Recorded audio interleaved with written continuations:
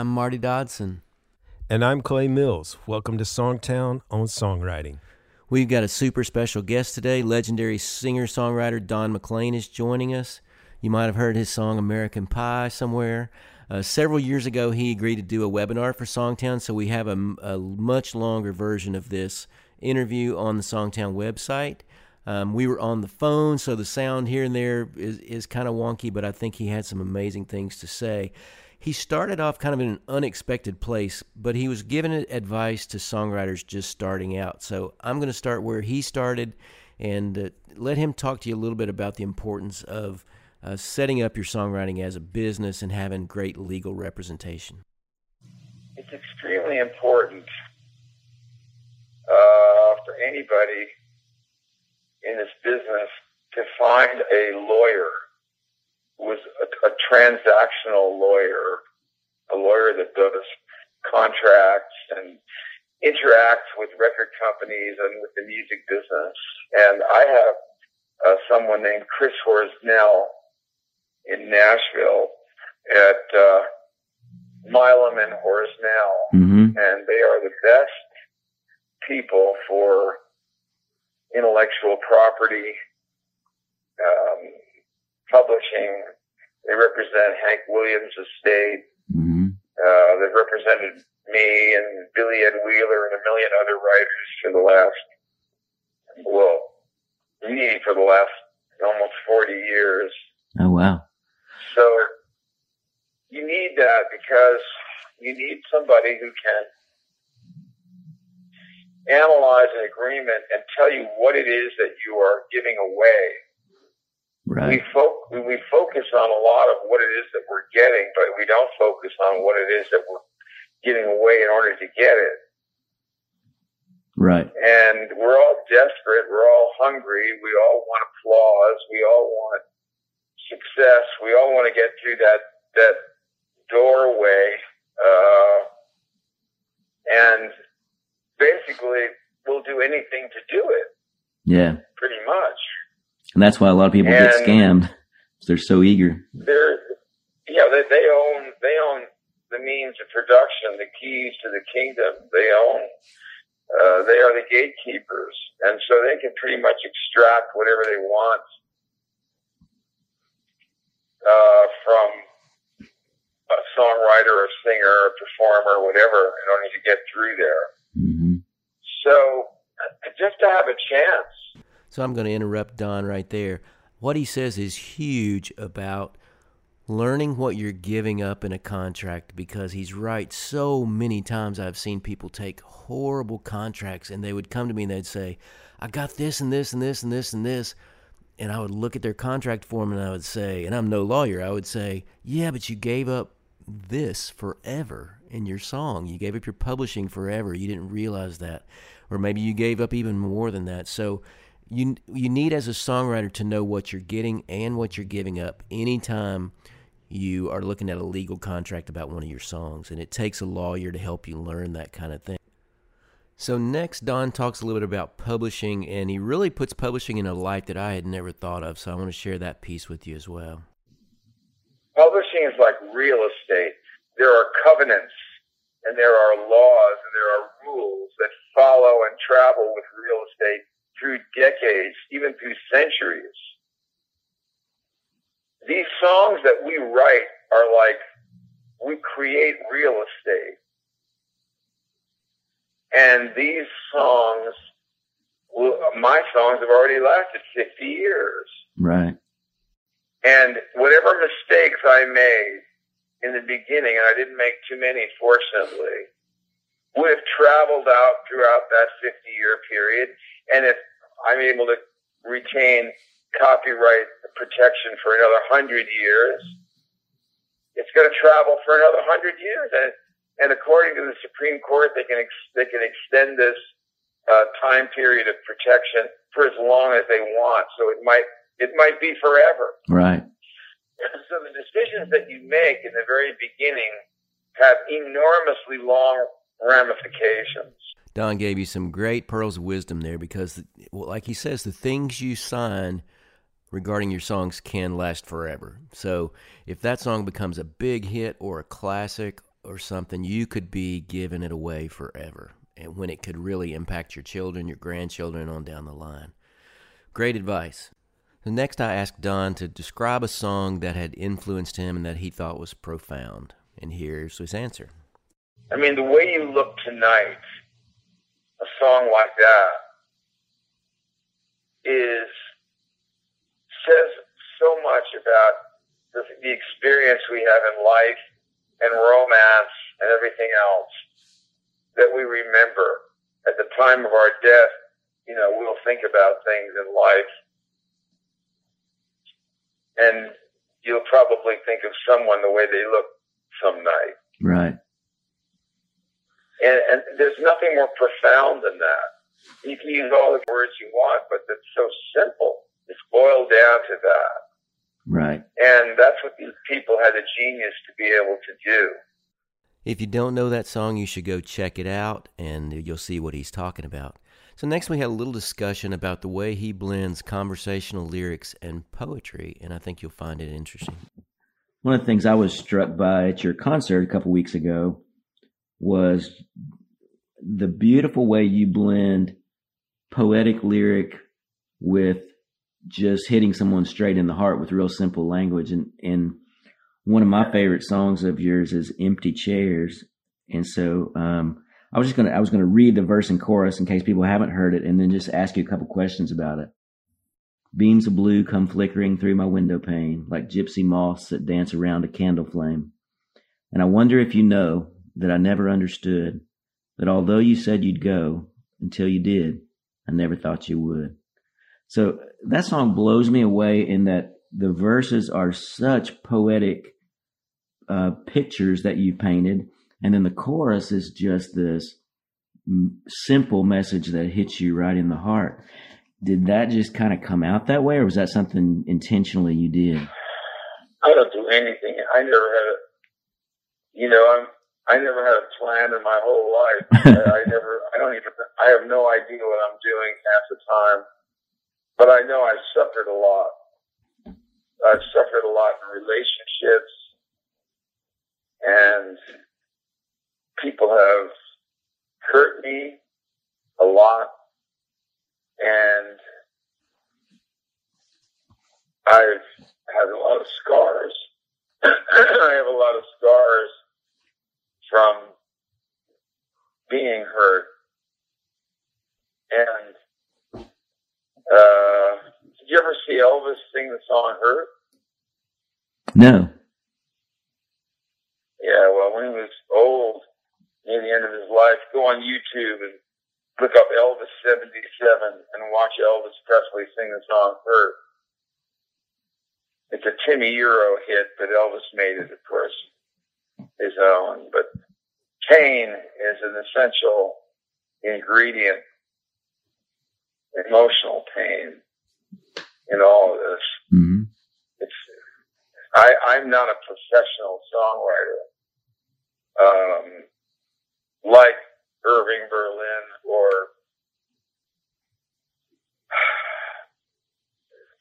Carolyn Lee or Cy Oliver or any of these great, songwriters, Sammy Kahn, Jimmy Van Heusen. These guys know how to talk about things. I don't talk about things. I feel things.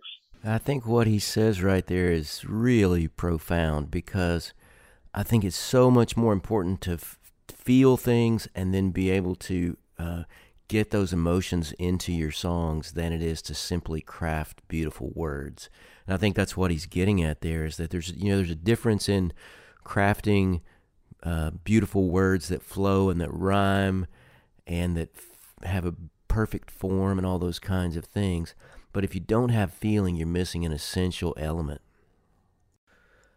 So Don and I go on to talk about the song Vincent. An amazing story there is that the sheet music to Vincent is buried in a time capsule in the Van Gogh Museum in Amsterdam, along with some paintbrushes and personal effects of Van Gogh. That's the only item in the time capsule that's not belonged to Van Gogh.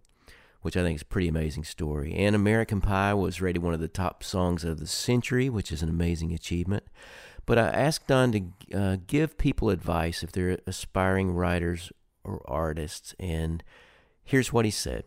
Find out who you are and be who you are, and be proud of who you are, and improve who you are, rather than try to be like somebody else. And there you have it. We have the rest of that interview on our Songtown website. If you're a Songtown member, you can check that out. He's had a lot of interesting things to say about Woody Guthrie and Bob Dylan and other people that were contemporaries when he was coming up. And so it's really cool to get to talk to somebody like that that's a legend and get their thoughts and advice on songwriting. Some of the takeaways that I got from that interview were get a good lawyer, know what you're giving up and what you're getting in any contract, but also that one song can change everything. American Pie changed his life and gave him the freedom to do anything he wanted the rest of his life, and to create in the way he wanted to create, and that kind of thing. So, every day when I write, I go into that right with the expectation that this could be the day that changes everything. And to me, that attitude keeps me going every day, of just knowing that, one of these days I'm going to write something that's going to be a game changer for me. And I've experienced that several times in my life. So I encourage that attitude as you write to, go into your writes with expectation. So now we're going to talk a little bit about opening lines of songs, because I think they are some of the most important lines. A lot of times we overlook them. But I think the most important lines in a song are your title or your hook, and the setup line for that, and then the opening line of the song. And I'll tell you a couple reasons why. If you don't have an interesting opening line, people may never hear your title. When I pitch songs to people, many, many times I've had them turn the song off before they even get to the title, because I just bored them, or it was cliche, or it was the same old thing they've heard many times, and so they never got to hear my great title, and I just want to go, just wait a minute. But the principle is, if they're not interested from the start, they're not going to be interested enough to play it for their artist, or if they are the artist, they're not going to be interested enough to record that song and put it out, because they don't want to bore their listeners. So I'm going to break down one great example of an opening line, and we'll kind of talk about why it works and what it does for that song. And I think that'll illustrate to you maybe the importance, but also the different jobs that opening line can serve in a song. So this song is called Two Pump Texaco. It was a hit for the group Diamond Rio, which is a country band. And here's the opening line. He was wiping motor oil off her dipstick. She was pulling on the hair that got caught in her lipstick. And then the verse goes on to say, and with the smell of her perfume, he forgot the smell of gasoline. As he was topping off her tank, she said, how far to Abilene? The song goes on to talk about a full-service, old-time gas pump attendant who's really interested in this beautiful woman that's coming there, and she is so disinterested in him that she is picking a hair out of her lipstick, and then she just casually asks him how far it is to Abilene, and she really doesn't give him the time of day. In that one opening line, he was wiping motor oil off her dipstick. She was pulling on the hair that got caught in her lipstick. We have been given the scene. We know exactly where they are. So if he's checking her oil, he's obviously a gas station attendant. So we picture them at this gas station. We see her in the car picking this hair out of her lipstick, which tells us that she is disinterested in what he's doing. So without even saying it, they tell us where these people are, and they tell us he's serving her, and she is not really into or interested in what he's doing. That's an amazing start for that song, and it makes us want to hear more. When I heard that opening line on the radio, I was like, whoa, I've got to hear what's going on. I've never heard a song mention picking a hair out of a lipstick or wiping motor oil off a dipstick. They used fresh language, and it just brought this song to life in that I could instantly see these characters. I could see where they were. I could see what they were doing. But I also got a feeling. I got this feeling of disinterest from her because, you know, picking a hair out of your lipstick is kind of a thing like peeling the label on a bottle. If you're at a bar, you might be bored and you peel the label off a bottle that shows you're disinterested. You're just doing a mindless task. But those two lines pack in so much that it makes the listener want to hear the rest of the song. They want to find out what happened to these characters. And they want to hear the resolution of what's going on. So I Googled greatest opening lines to songs, and here's some of the examples they give. I read the news today, oh boy, from the Beatles, A Day in the Life. That makes you go, uh-oh, he's excited about something in the news. What is it? I want to know. Draws you into the song. Coolio has a song that starts, as I walk through the valley of the shadow of death, I take a look at my life and realize there's not much left. That's from Gangsta's Paradise. Again, draws me in, gives me the feeling. This guy is in a kind of a desperate place. He's in the valley of the shadow of death, and he realizes there's not much of his life left. I want to hear what's going on with him and what's going to happen. Another one would be... when I was a young boy, my father took me into the city. That's Welcome to the Black Parade by My Chemical Romance. Again, it establishes our characters. I see the dad and the boy. They're going into the city, and I want to know what they did. It draws me in. And here is a crazy example, but I saw a werewolf with a Chinese menu in his hand, is the opening line of Werewolves of London by Warren Zevon. If you hear the line, I saw a werewolf with a Chinese menu in his hand, you have to hear the rest of the song. I go, this thing is whacked out. I want to know what's going on. But again, it paints you a picture, a very vivid picture. It's two things you've never even imagined together in your life. You've never thought of a werewolf and a Chinese menu. And it instantly makes you have to hear that song. So what I want to encourage you to do in the next few writes that you have, or whenever you sit down to write, is really give some extra time to that opening line and make sure that you are grabbing the listener in a way that's going to make them want to continue with you on that 3 or 3.5 minute journey and hear the rest of that song. And don't be content to have an opening line that's just kind of average or especially not cliched, because those opening lines are so important to get your listener pulled into the song. We thank you for listening as always. I hope you enjoyed the interview with Don McLean. I hope you enjoy our podcast and that you'll follow and subscribe. Rate us. I saw somebody today offering prizes if you give them 5 stars. We're not going to try to buy your love, but if you love us, we would love a rating. If there's something you'd like to see us do or that we could do better, we want to know about that too. We don't want to just pay you to give us a 5-star rating. We want to know what you think and how we could serve you better. Also in the show notes, you can find some information on our Songtown books. We have one on lyric writing called Song Building, one called The Songwriter's Guide to Mastering Co-Writing, and we have one called, a brand new one called Mastering Melody Writing, which is awesome. So you can find all those things on Amazon, or you can get links in the show notes. Thanks for being with us, and we'll see you next Tuesday. But before you go, we've got one song for you. It's called Darkest Hour. It's written by Randall Harris and John Kennedy, and it's awesome. So I'll leave you with a song.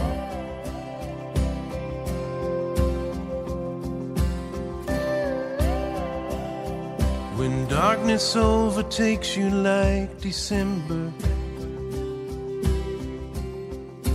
wishing it would end, watch you when you struggle and it drags you down again. Think of all the roads we've traveled, all those memories and miles, when innocence was magic, nothing stole away your smile. Just know that I'll be with you when you can't find the sunshine. I'll be the light in the shadows, the hope you hope won't go away. darkest hour. In your darkest hour. Yeah, we all have our troubles, hard places that we've been. But it's not about the falling, it's the getting up again. The getting up again. Just know that I'll be with you. You can't find the sunshine. I'll be the light in the shadows, the hope you hope won't go away. In your darkest hour.